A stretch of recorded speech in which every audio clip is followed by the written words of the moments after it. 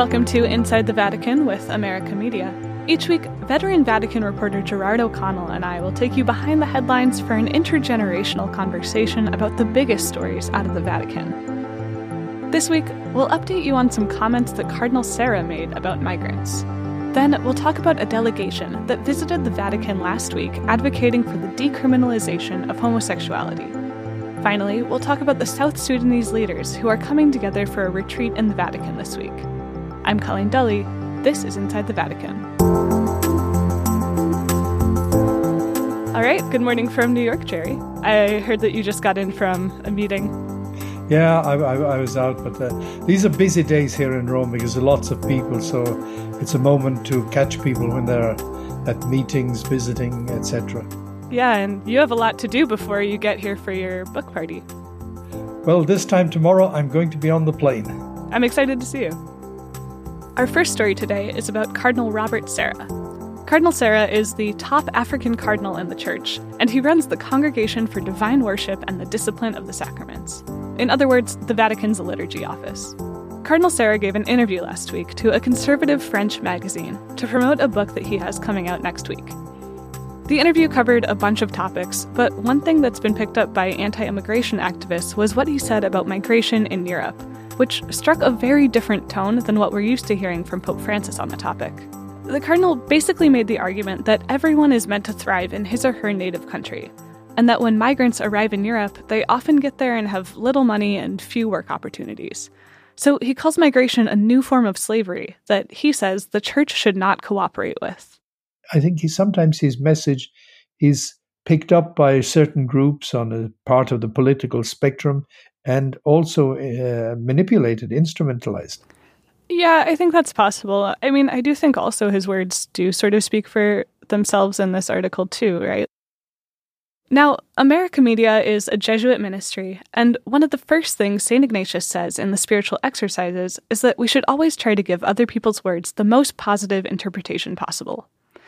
So, trying to read the quote in that light, Cardinal Sarah is pointing out that migration can be tied up in things like oppression and violence. And if migration is proposed as the only solution to problems that cause people to flee to another country, that's not a good thing. Interpreting the quote that way doesn't exclude the even more basic duty to treat immigrants with dignity and justice, while at the same time trying to fix the root causes that encourage migration. But the way that it's written or edited in this French magazine makes a sudden jump from saying migration is like slavery to warning that if migration continues, Europe will be overtaken by Islam. And it's harder to give that a positive interpretation.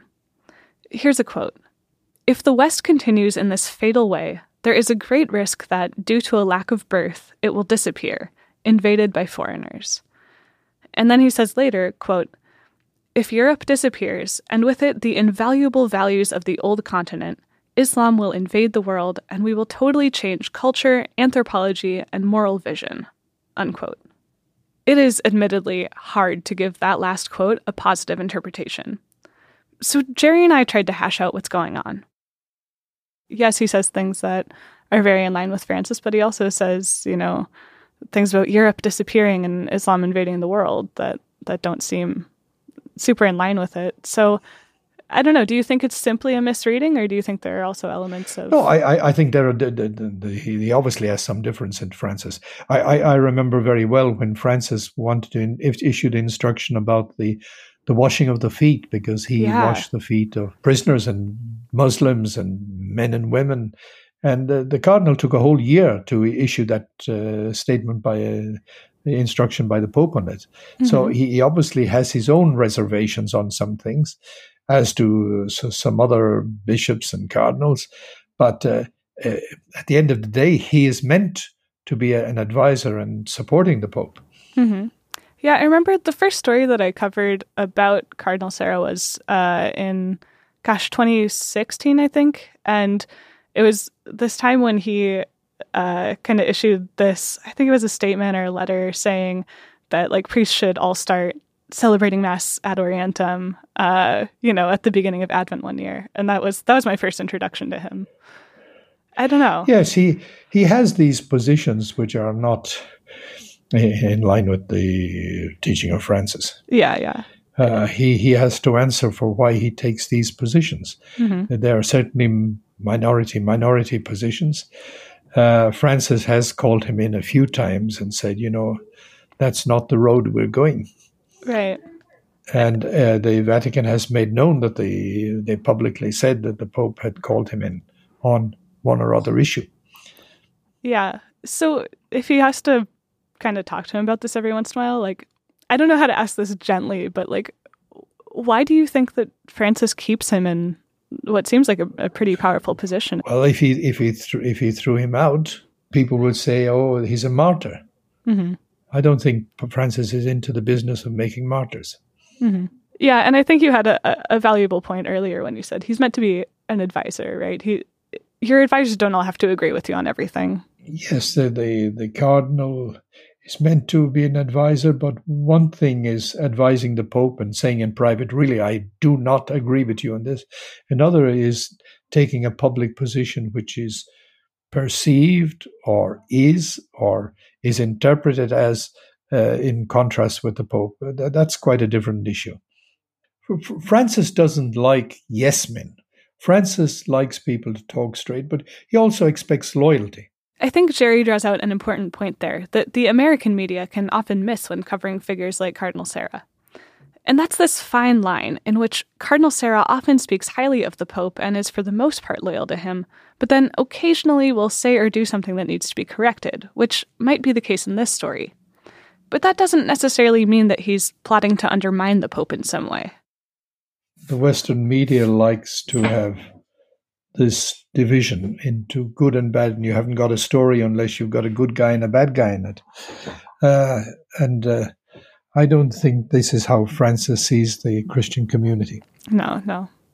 My personal theory is that it's because we grow up on superhero stories.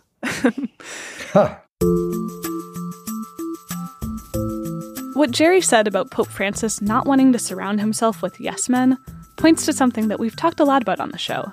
That is, how Francis doesn't want people to feel that they can't say certain things in Vatican circles that they sincerely believe. He doesn't want any topics to be taboo. And that brings us to our next story, in which an international delegation visited the Vatican asking for the Holy See's support for the decriminalization of homosexuality. The criminalization of homosexuality has been in the news a lot lately because of a new law in the country of Brunei that says sexual relationships between men can be punished by stoning. Now, this particular group of judges, legal experts, politicians, and LGBT advocates who visited the Vatican were actually focused primarily on the Caribbean.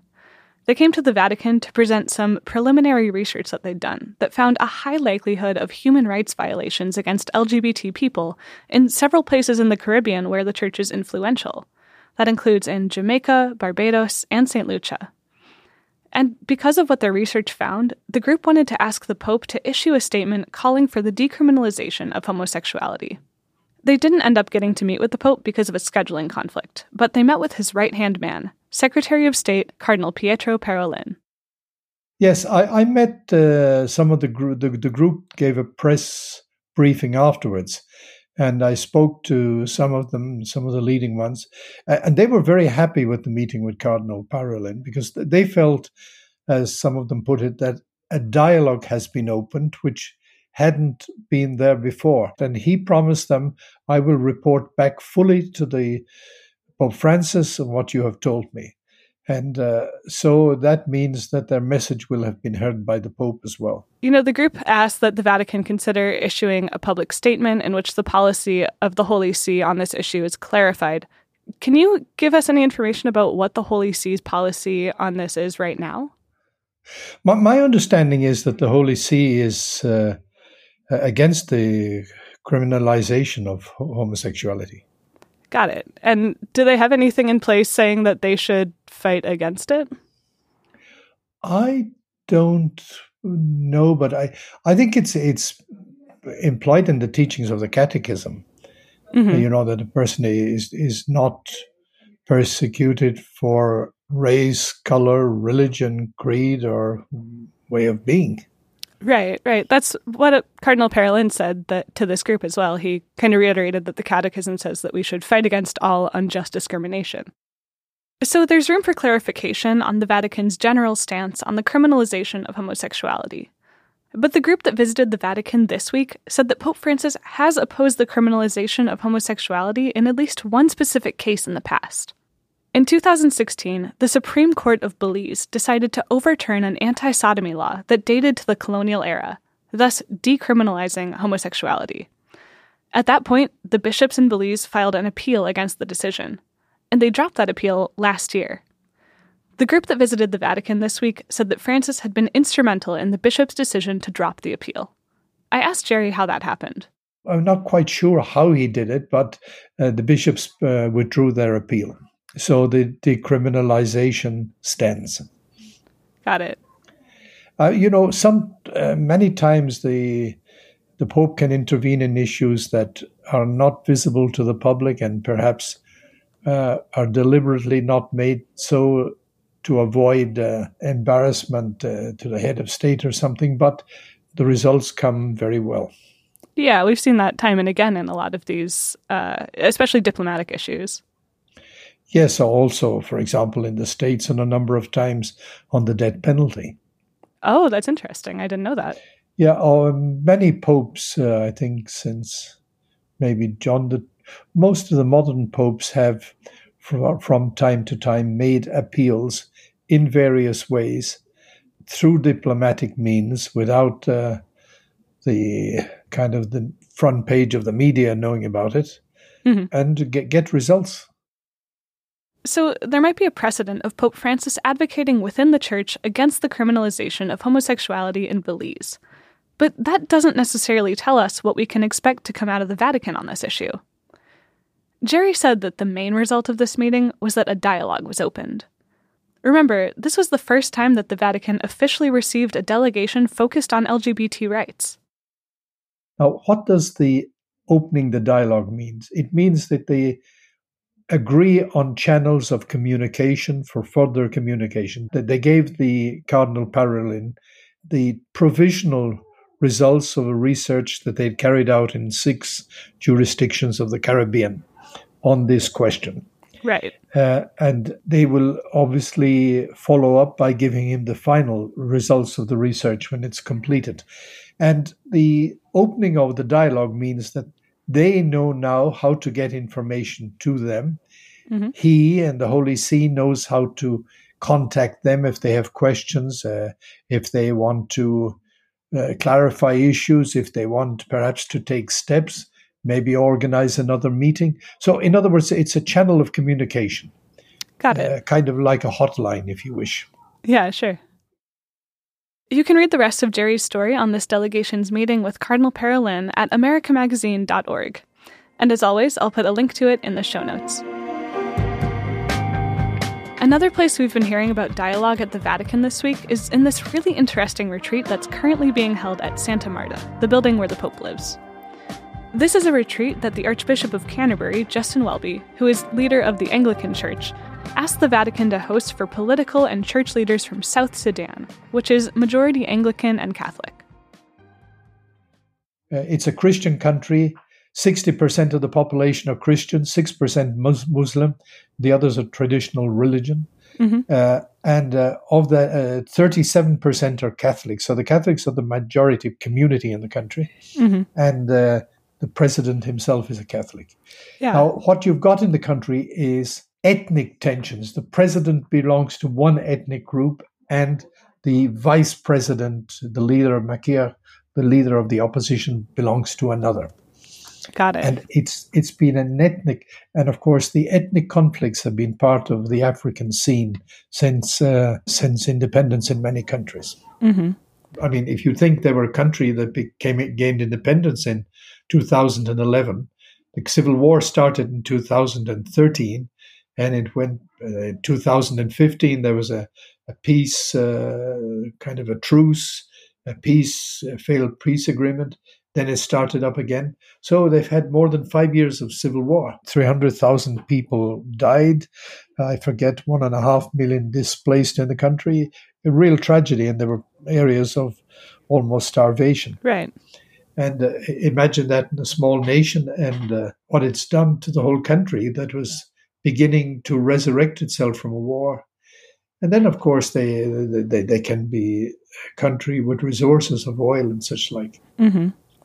Jerry, I want to ask you for a little bit of context about just the ecumenical aspect of this retreat. So, what does an ecumenical retreat at the Vatican look like? What's the plan? Well, as far as I know, it's probably the first of its kind. Oh, wow. Well, we don't know too much about it. What we do know is there will be prayer sessions. Things started last evening and it closes tomorrow evening. The Archbishop of Canterbury will talk to them. The Pope will talk on Thursday at the conclusion. And then there's the Archbishop of Gulu in Uganda and the Catholic Archbishop and the Jesuit priest, Orobator. Yeah, I wanted to ask you a little bit about, who these two men are and what perspectives they bring to the retreat. Well, Father Orobator, I actually know him. I interviewed him. I published an interview in America. He's very well known. He was provincial in East Africa. I think he's president of the major religious superiors. Very dynamic character. Mm-hmm. He is very articulate. He's very bright. He knows the situation very well in these parts of the world. He's also a deeply spiritual person. And the Archbishop of Gulu, I don't know him. But obviously, these will kind of lead the retreat. They will give little talks. And it will focus around, I think, the national anthem of the country. And they will try to give a spiritual dimension to that. Oh, that's interesting. So the whole idea is to create a brotherly climate where these leaders can also to take them out of their, let's say, the mindsets that they tend to have when they're polarized situations, and get them to see the greater good of the country, the contribution each of them can make, the responsibility each of them has. I haven't seen the text of the talk, but I can imagine that this is where they're going, and the vital importance of peace for their people and for the future of their land. And then the Archbishop of Canterbury will speak at one stage. He knows the situation in the country very well. And then Pope Francis will talk at the conclusion.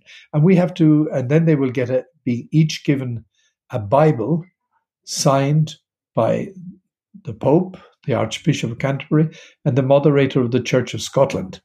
Because obviously they have some members there in South Sudan. Mm-hmm. And these will be autographed Bibles. They will be given to each of the participants. And then there will be a blessing. I think this will be a joint blessing, as we often see the Pope doing. One thing that struck me as really interesting from this story is the fact that the Vatican is doing what seems on the surface like simply diplomatic work in the context of an explicitly religious retreat. I asked Jerry why the Vatican and the Archbishop of Canterbury might have decided to take this route. You work with people according to the different possibilities they have. Mm-hmm. If they're open to the religious dimension, this is an added advantage. Mm-hmm. If they're totally closed to it, well, you can't quite go down that track. I think it's a very positive sign. This is a majority Christian country. They are willing to listen to the religious leaders. They're asking the religious leaders to help them to overcome the tensions, the polemics, the conflicts within the country. I think it says a lot for the country. Mm-hmm. It says a lot that this is a nation where still God is revered in a way, and where the religious leaders are revered. Religion is a force for peace in the world. All religions. Some people have tended to say, well, Islam is a violent force. It's not true. Right. And there are intransigent, violent elements in all religions. Mm-hmm. But they do not reflect the fundamental truths of the religions.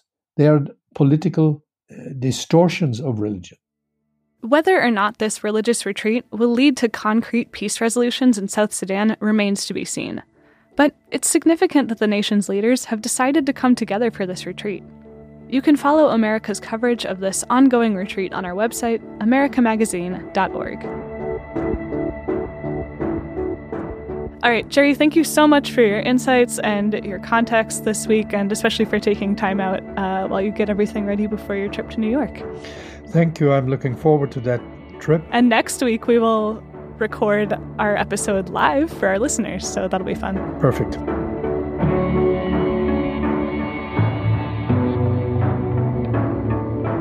Inside the Vatican is produced by America Media. Our executive producer is Eric Sundrup.